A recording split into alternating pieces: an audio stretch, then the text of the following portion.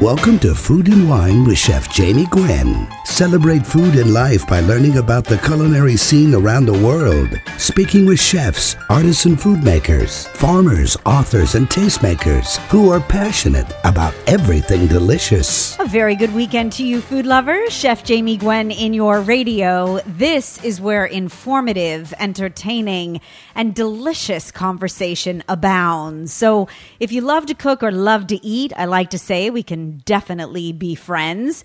If you love to listen to scrumptious and fantastically fabulous food conversation, well, then this show is for you. And well, if you just woke up hungry this morning, like I do every day, well, then you're in the right place. Every week, we talk to artisans and authors, to famous chefs and to budding talent. We talk food and wine and cocktails, trends, travel, and more, because I am all about the wonderful world of food, celebrating 20 years in your radio and grateful that you're listening. I'm always serving up seconds at chefjamie.com, and you'll find my daily dish on Facebook, Twitter, and Instagram at Chef Jamie Gwen. But let's get this party started, shall we? I am still hoping to summon in the fall. Actually, we've had some cooler weather here in Southern California where I live, as the evenings tend to bring on just a subtle chill. And I do love the change of seasons, and I'm embracing the braise and bring on the hearty rusticity of good fall and autumn meals. And with that said, creamy Parmesan polenta sounds scrumptious right about now. Warm and comforting and creamy and buttery. And good polenta really makes me swoon. So why not get a jump start on the fall season? And listen up, because this is a polenta tutorial. Now, don't get me wrong. I love polenta's American cousin, grits, but polenta is like wrapping yourself in a blanket. If you gave me a bit right out of the pot, I would melt. I mean, it's just so good, right? And it's about time you forget all the things you've heard about polenta that have left you maybe thinking you'll leave it aside when it comes to cooking. I want to assure you that it couldn't be easier. It does require some attention as it cooks, but not more than, say, your morning pot of steel-cut oatmeal. It's all about the ratio of liquid, could be water or milk or stock, to polenta, and the cooking time. And once you make it, I promise that you'll want to make it a whole lot more. Now, there is something to be said for lots of different styles of polenta. I serve creamy Parmesan polenta. I like it to be cooked through. I don't like any grit. I want lots of cheese and that silky texture. And it's the perfect Meatless Monday dish because oftentimes I'll saute a whole big batch of wild mushrooms and I'll serve it family style on a board, and it's the ultimate communal dining experience. Or you can top polenta with a perfect Sunday roast chicken and that lemony pan sauce, and you have the ultimate supper. And then any leftovers for polenta, they always go to good use. You can make grilled polenta or fried polenta. Quite frankly, I think you owe it to fall to make a batch of polenta. So in short, it is a cornmeal porridge, right? A common dish in northern Italy, frequently eaten with meats and ragu or some sort of a bitey, pungent cheese, often gorgonzola. And it can be eaten freshly cooked as that thick porridge, or it can be cooled where it sets firm. And who doesn't love fried polenta, or even high temperature baked? Now, long before corn was brought from the Americas to Europe, polenta was already a staple food. It just wasn't made from corn. The name originally comes from the Latin word for pearled grain, like barley, and the dish, a gruel that could be made with all sorts of grains and legumes, actually dates back to Roman times.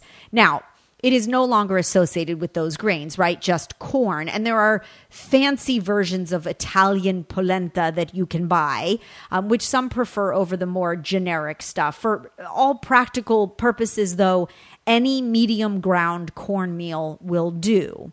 And a lot of stores sell quick or what is called instant polenta. It's an incredibly fine grind of cornmeal. And while I recognize the convenience that it offers, and I'm all about convenience foods, I will say, very honestly, I've never met a quick cooking polenta that I like. I think that this is one of those methods where you just put your heart and soul and sip on a glass of Chardonnay or Pinot Noir into it. So, what's important when you're making polenta? The biggest decision, aside from the exact type of cornmeal that you will use, is your choice of liquid. The Italians will tell you that water is the only way. But milk, in my opinion, makes an incredibly rich and creamy polenta that's a lot more of an indulgence on its own. Chicken stock infuses the polenta with flavor, and they're all perfectly good options. I happen to like a combination of the two. And so I make polenta with milk and stock. It creates a really creamy, luscious polenta. It's rich and lovely, but the corn flavor still shines through. The next question is all about the ratio. I use a ratio of 4 parts liquid to 1 part polenta by volume. The problem with using less liquid is that it almost invariably fails to fully hydrate the cornmeal. And yes, your polenta will thicken faster and appear to be done sooner, but I think that the little bits of dried corn that remain are an unpleasant crunch. Too little water makes polenta, or too little liquid, for that matter, makes polenta that is undercooked and gritty. So if we're using a proper ratio of liquid to cornmeal, the next question is, how long do you cook it, right? This is another area that great chefs and cooks love to debate. I say about 20 minutes or so is enough cooking time. I have seen recipes that cook up to an hour, but that seems excessive to me, and I don't have that time. And you don't actually have to stir the polenta constantly, but it does require some attention. A stir here and there to keep the polenta from sticking to the bottom of the pot is really enough, right? And that's pretty simple. When it's done, I stir in butter, of course, and Parmesan cheese, or sometimes mascarpone. And then I could always add goat cheese, or you could add gorgonzola and gild the lily. I season liberally with salt and pepper, and voila, it's ready. Now, you should know that I have played with every other method of making polenta. There's an oven method, a double boiler method, there's even a microwave method, but on top of the stove is the best. And I like my polenta hot and creamy, as described, with mushrooms or a braised lamb shank, or garlicky shrimp served over the top. But firm polenta, cut into squares, grilled or fried, luscious too. And if you want to set the polenta up, here's how you do it. You pour the hot polenta onto a rimmed baking sheet. You spread it evenly. You put plastic wrap against the surface, which will prevent a dry skin from forming, and you refrigerate it. And it takes several hours, and preferably overnight, until it's completely chilled. And then you cut the polenta into squares or triangles or circles, and you can deep fry or pan saute or grill the polenta at this point.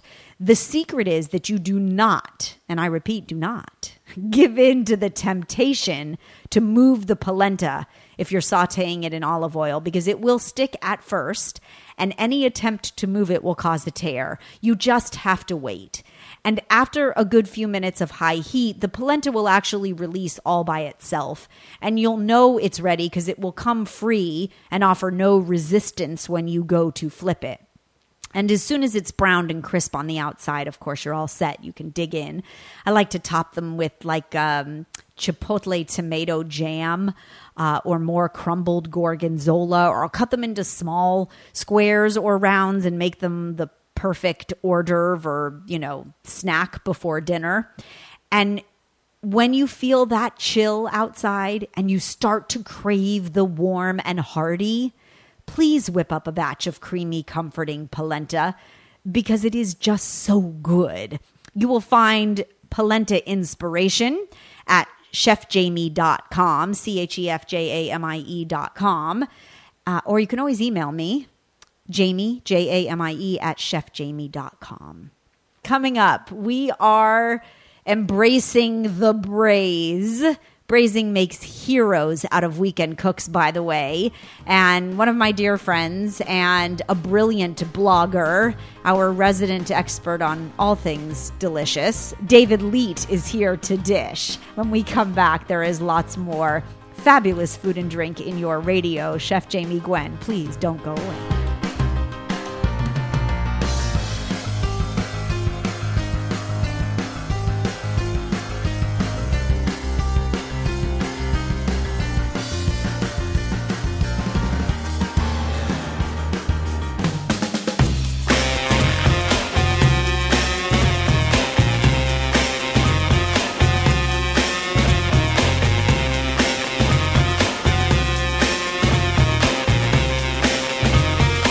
Food is life, create and savor yours. Welcome back, Chef Jamie Gwen in your radio. It's a well-kept kitchen secret. Braising makes heroes out of cooks. It's true. There is no other technique that asks so little yet gives so much back. And the basics of braising are simple. Here to share insight and inspiration is one of my favorites. David Leite is a 3-time James Beard award-winning food writer and the founder of LeitesCulinaria.com, where he shares hot food and dry wit. He's also the author of The New Portuguese Table and his memoir entitled Notes on a Banana, along with a podcast host. And if you haven't listened yet, you're missing out. It is truly delicious conversation. And while David is an expert on many things, his blog has been much adored since 1999. I am so very proud to call him my friend, and as much so to have him as a culinary contributor to this show. He's back with delicious brilliance and here to dish. Hello, my friend. Are you currently braising? Is there something in the oven? I wish I could say yes, but no. We just got through with all of our Labor Day grilling, so we're going to be moving into the braising this month. Yes, and it is, I will say, it is one of my favorite techniques. I think that you get this succulent masterpiece with patience, right? And sometimes there's no recipe necessary. Yeah, exactly, and it's so forgiving. Oh, true. That's what's lovely. It's not a la minute. It's not precious. It's just a pot, some liquid, some meat, and time. It's true. And you get oohs and ahs, and it's a great way to feed a crowd. And there are a number of cuts, both beef and chicken and pork. I mean, there's so many benefits to so many different proteins. Yeah. So let's start at the beginning because we can dial it up with minimal effort, I think. The toughest cuts do often become the most tender when braised. Do you agree? Absolutely. Things like chuck, shank, shoulder. I think all of that over time in the pot just becomes succulent and marvelous and so imbued with flavor. You wouldn't want to put something like a chicken breast or a fish in there. Right. It just wouldn't work. No, but the bigger cuts, which are cost effective, are the best way to feed Sunday supper and have leftovers. And by the way, my braised meats from leftovers, I know that takes us to the end before we start at the beginning, but my braised meats for leftovers make the best Taco Tuesday tacos ever. Absolutely. That's why Sunday supper should become Taco Tuesday. Taco Tuesday, right? It all works Exactly. in order. You mentioned the pot, like one pot. Yes. And it's One true. pot. One something that holds everything snugly. Yeah, they're one-pot wonders. Yes, they are. Do you use a Dutch oven? I use a Dutch oven. I use an enamel Dutch oven, cast iron Dutch oven. And, you know, I have different sizes. And you said the most important thing is you want everything to fit in there snugly. Yes. Because otherwise it'll end up boiling, and you don't want that. And so you want something that just fits all the meat, all the vegetables, everything you're putting in there. And that's the right size for whatever you're doing. And a lid or not to lid? That is the question. That is the question. And I lid on the stove. Yes. I'll use a lid when I'm on the stove, but many times when I'm doing it in the oven, I will just put foil on top. Or sometimes I'll cut a circle of parchment with a tiny hole in the middle. Oh, You yes. put that right on top and slide it in the oven, and that also works too. It allows evaporation, but it keeps enough moisture in. Yeah, that's very smart, and that's a very classic technique, French inspired, very French, and I yes. agree with that very much. You mentioned stovetop or oven. The goal to in braising is to allow the liquid to simmer slowly and to infuse the moisture into the meat, of course, over a long, slow process. You can do it on the stovetop or in the oven, but I think you and I have agreed in the past and will still today. The oven is hands off. It's so much Right, easier. that's what I love about it. Yes. And it keeps your kitchen clean as far as like space, so you can make something else. While that's going on, you can start doing mashed potatoes, or you can do glazed carrots or something. So therefore, you have other things working on the stove, even something for dessert you can have. And so that's why I prefer to put it in the oven. Yeah, that's the smartest way. I agree.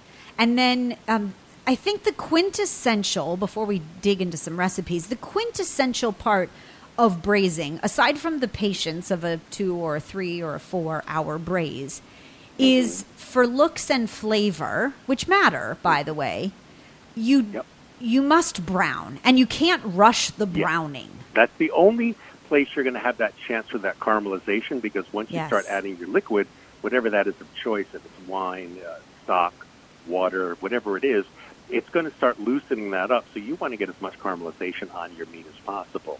And so I always over-sear. So it's really, really seared, and there's a great fond on the bottom of the pot, you know, those crispy bits on the bottom and then Yes. brown on the bottom, because that starts the base of wonderful, wonderful sauce. Yes. Oh, I agree. That's one of my favorite food words, culinary words, David. Fond. Fond, right? Oh, I Fond? love that word. Yes. And it's so delicious that you want to make sure that you develop it. How long would you say you take in minutes to oversear? I would say about 30 minutes. I would too. Yes. Yeah. Yeah. About 30 minutes. It depends how big the pieces or how many pieces. But you can, it's really seared. On the outside, it looks perfectly, fully cooked. And of course, it's not.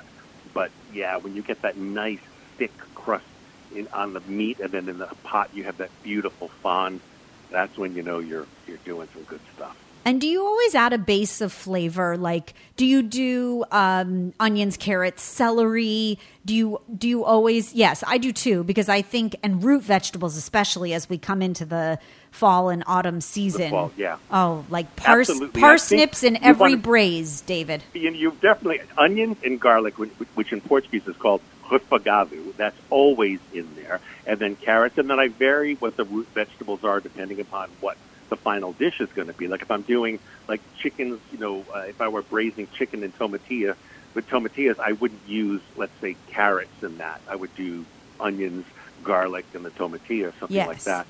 But, so I think it depends upon what the meat is and what you're going for as far as the flavor or the style of it. But absolutely, and I think it's important, too, to really know what liquids you're going to be adding in there. I like to add a combination of stock, homemade stock if I have it, and some wine.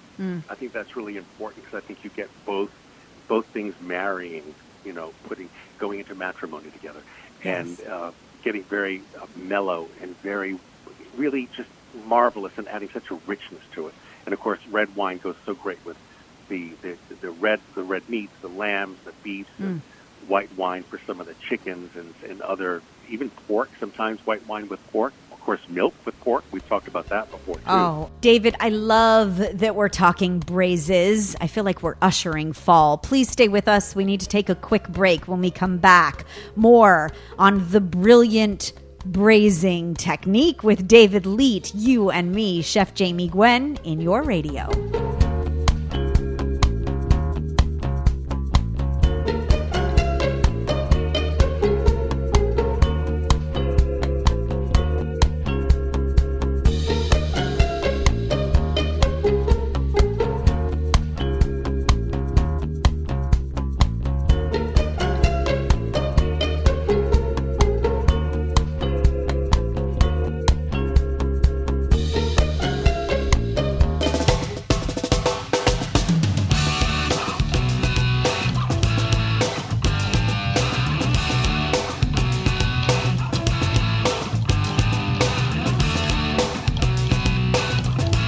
We're back and we're dishing with the delicious brilliance that is David Leite, award-winning food writer and the founder of Leite's Culinaria, sharing inspiration for one of my favorite techniques, the well-kept kitchen secret that makes heroes out of weekend cooks.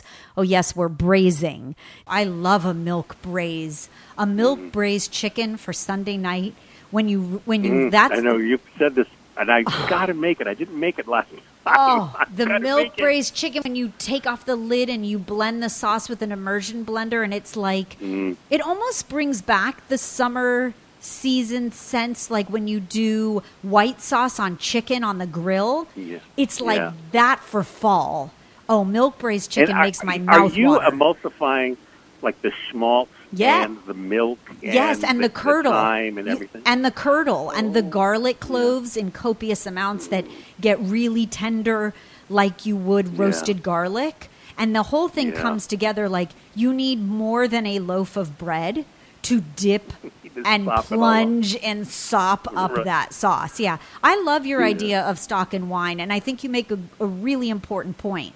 The richness of the stock offsetting the acid of the wine. And if you're not a wine drinker or user, a lot of great cooks will use vinegar to add, to add acid or in addition, tenderness to that meat over the long, slow cook. Yep. And people have also used cider, like pork braised, apple braised cider. Oh, I'm sorry, apple cider braised pork. I'm trying to say. Makes me tongue-tied, wonderful in the fall.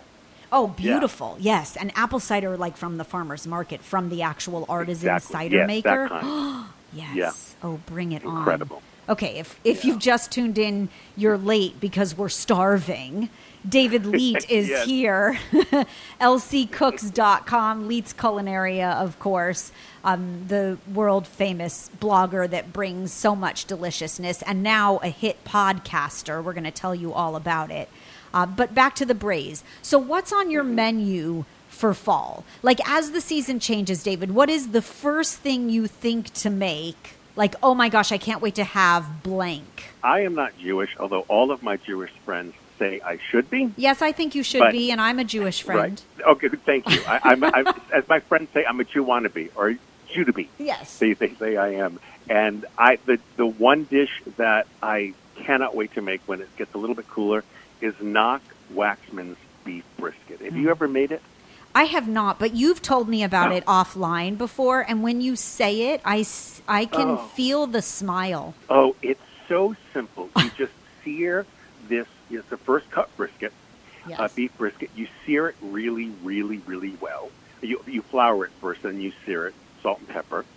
And then what he does, he has lots of onions that he chops, slices up, and then he takes tomato paste, and he just, as if you were like using a palette knife, your offset spatula, and you just put it all over the top. You put the onions around the side and a bunch of garlic and one carrot peel, just one. You cover it, you put it in the oven. Halfway through, you take it out, and you slice it into quarter-inch slices or eighth-inch slices. And then you stack them up like splayed-out playing cards. Then you put them back in. You take some of the sauce and the braising liquid, and then you put it over, you put it back in, and because it's all cut up across the grain, it's tender, and then it goes in and cooks more, so the flavor just gets into every single slice. Oh. You know how you have those middle parts of brisket, and you're like, well, the outside tastes great, but the inside just tastes like beef. Of course. Yeah, it permeates. That is super smart. And with the Jewish holidays upcoming, that is a absolutely perfect recipe. And there might be nothing better. We're going to be celebrating the Jewish holidays. Yes. We're not Jewish, but we're going to celebrate. In true Portuguese style. I love it. Exactly. There is almost nothing better than a leftover brisket sandwich because you have the jus, right? Yeah. Oh, my absolutely. Gosh, there is just something so succulent about it. Okay, brisket's first on the list. What's next? There's also a dish that I love to make, which I actually make sometimes in the summer, is braised chickens with tomatillas, which is just a lovely, lovely dish. And it's chicken legs, or we like chicken thighs in ours. But it's very Tex-Mexi in flavor. Love it. Tex-Mexi. Is that a term? I think it is. It's Tex-Mexi. Tex-Mexi. And it's got tomatillas, and it's got cilantro and cumin and lime juice, Nice. and then the chicken and chicken stock, and you just braise it until the tomatillas fall apart, and you get that wonderful jus, and you can serve it over cooked white rice or with tortillas, and you can shred it, and it's just lovely. So it's a good summer in warmer weather braise also, because you maybe don't want to have it in the winter, but I love it in the winter. So that's a lovely way for those people who don't like red meat. Yeah, no, and I like that bright flavor come fall. It gives you just a freshness. And talk about Taco Tuesday leftovers. Oh, I want to pile that on red cabbage, like the leftover chicken shredded on red cabbage, and do some sort of, I don't know, it needs like a crema, and I'm thinking of... crema drizzle would be lovely on that. Yes, and then it now, needs something do you have sweet. a slow cooker? Oh, of course, but I use my pressure cooker more than my slow cooker. Yeah, I do too, but you can also make some of these braises too in a slow cooker. Oh, good point. Which I'm only seeing that in the recipe here on the site, and we added that because a lot of people always ask. So you can make this one. Not everything can be made in a slow cooker or made well, but this one definitely can be made in a slow cooker. Oh, that's smart. You know, there is an ongoing slow cooker movement that started a long time ago that I don't think will ever fade. And that is for cooks who really like to start something, set it, and forget it, right? And come back 6 hours later. And I think there's a beauty to it. So if you could find a couple of signature recipes that your family loves that lend themselves to the slow cooker, you're golden for the next, 2 months. Easy, right? Yeah, because you put them on repeat, and they're beloved, those flavors. We have a recipe on the site for slow cooker chicken stock. And you throw in your chicken bones, vegetables, you turn it on. Yeah, and leave it's it. Great. For me, I don't really use our slow cooker very much because I call it Tatayana. I like to look under the lid and peek and pull out and poke and prod. So I like that participation, even if it's, set it and forget it in the oven. I like that participation part of the cooking. Yeah, I'm with you. I want to watch it and see it come to life. I agree with you for sure. A little chicken inspiration, please, for the best braises. Sure. Definitely, I think really dark meat works better than light meat. I don't think chicken breast braise as well as the legs or the thighs. Yes. So I would suggest that. I know some people don't like that. If they don't like dark meat, go for the thigh, because the thigh is kind of like a light dark meat or a dark light meat. So I would go with thighs. And are you doing coq au vin or? Oh, coq au vin is absolutely. Coq au vin is another great dish that you can do. Now that definitely to me really skews fall. Yes. Because you have the onions, you have the carrots, you have the lardon, and that's great. With the recipe on the site is classic Julia Child. Oh, so it's a Julia Child recipe, and you can't go wrong with it. And it's got a rich, very hearty broth. And again, this is one of those things that benefits to me very, very heavy searing of the chicken, because it really does add to that.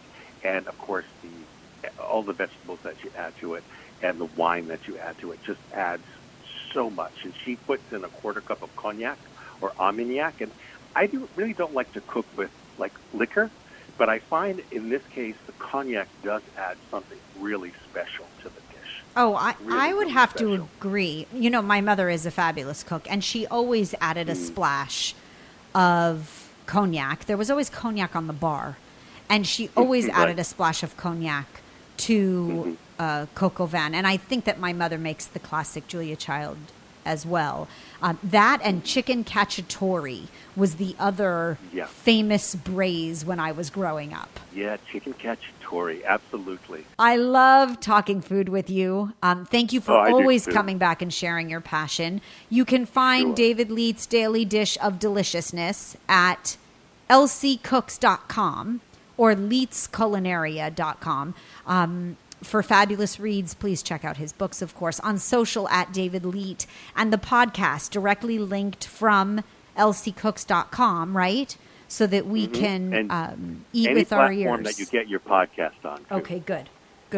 We definitely have to talk turkey. and Would love to. dish on sides. So we'll plan it. There is more David Lee coming up in your radio. Thank you, my friend. Thank you, Happy as cooking. always. Thank you, as always. You too, sweetheart. Thank you. Talk to you soon. As the delicious conversation continues, there is so much more to sink your teeth into right after this. Don't go away. Chef Jamie Gwen in your radio. Thanks for listening.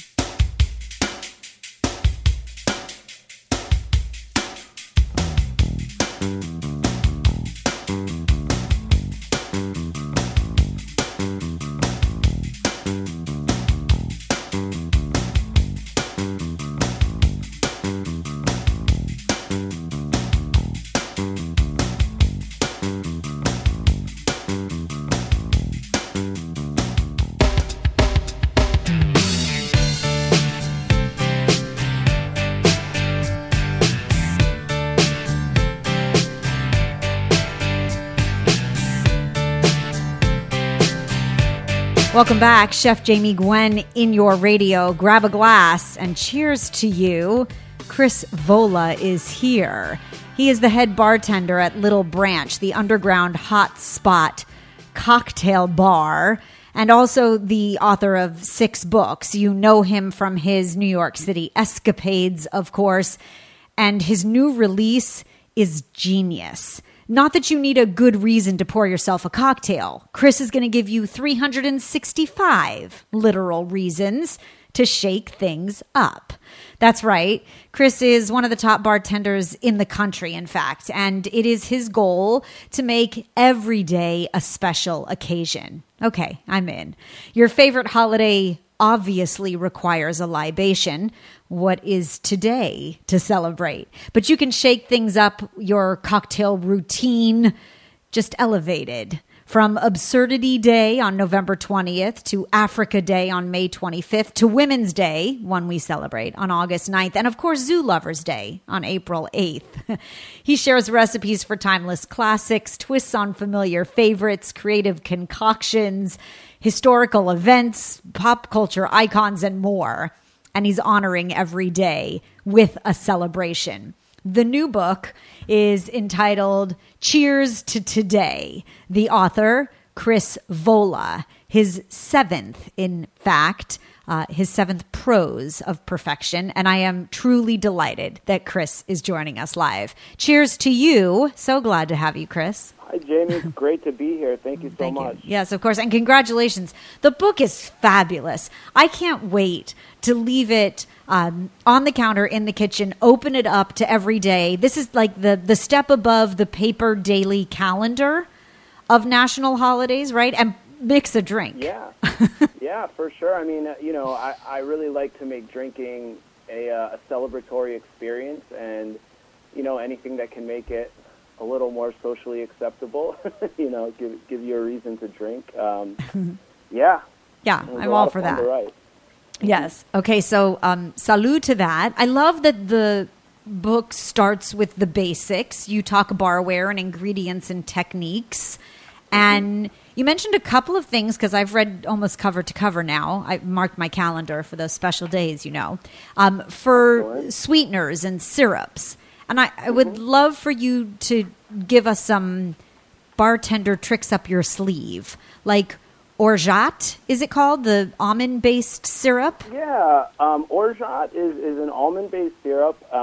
It's a great way to sweeten drinks, but also give it a really a great nutty flavor. You can make it at home, but it's a really complicated process. So I always recommend, there's a lot of great orgeats that you can buy just at your local liquor store. But yeah, it's just a way. It's a way to give something a little extra bit of flavor that maybe something like simple syrup just won't be able to provide. Sure, a little extra oomph. I love that you use maple syrup in your cocktails. That we're not making either, like you say, and I quote, unless you happen to live in a maple forest. Yeah. Yeah, not too many of those around most parts of the country. No. I love the quick-witted humor throughout the book, by the way. I chuckled all the way through. But I do want to make honey syrup. And I like that idea of a change from the traditional simple syrup. That's another one, too, and it's very easy to make. It's just 3 parts of honey and 1 part of hot water. You just combine the ingredients and stir until it's well blended, and that's good for up to 5 days. And you can use that in pretty much any drink that you're going to have a sweetener. I mean, I think it's a great option. Fabulous. Okay, let's mix a drink, shall we? These are some of the holidays that I cannot wait to celebrate with you. Just some. We need to go back for a moment to March 8th, please, so we can have a Ramos Gin Fizz with you. That March 8th is actually Be Nasty Day, and I think it's a fun holiday because most of the days in the book are about, sparking joy or community or celebration, and this one is just about being a huge jerk to people. And if you're in the cocktail world, you know that a Ramos Gin Fizz, that people dread making this drink. It's like 9 ingredients, including messy ones like cream, egg white. You have to dry shake it, which means shaking it without ice.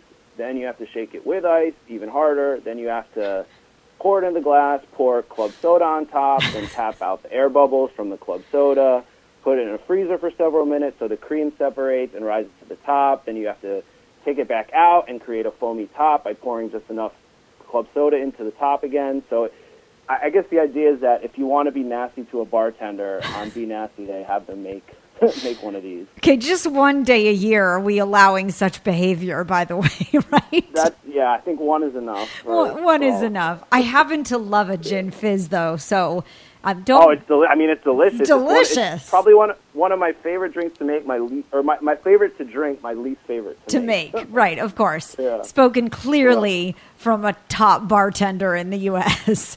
Talk about the perfect gift for the holidays for the cocktail aficionado or the mixologist in your life.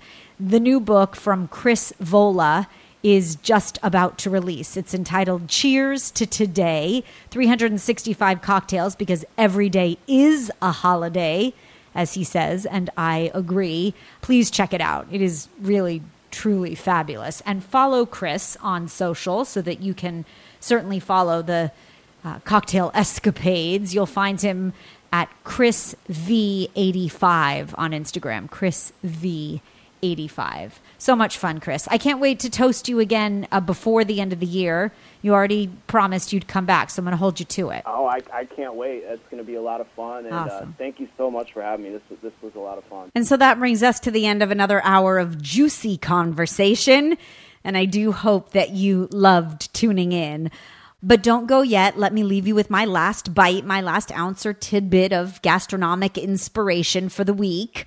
This is my 4-ingredient peanut butter banana oatmeal cookie. You see, these peanut butter banana oatmeal cookies are a new favorite of my son. And if you're looking for the perfect healthy treat, they are a great snack for school or work or a lunchbox or a Saturday hike or a sunset stroll. They're made from mashed ripe bananas, your favorite nut butter, a little bit of honey, some quick cooking oats, some really good dark chocolate chips, and a pinch of salt. And they bake super quick, but they turn out delectably chewy and delicious. And I'm sharing the recipe for these 4-ingredient peanut butter banana oatmeal cookies on Facebook, Twitter, and Instagram, where I hope you'll become a friend and a fan on social at Chef Jamie Gwen. So check it out. I will meet you here at the table, as I hope you will sit down and dish with us in my kitchen next weekend. And until then, I'm Chef Jamie Gwen signing off. I thank you for listening, and I hope you continue to eat well.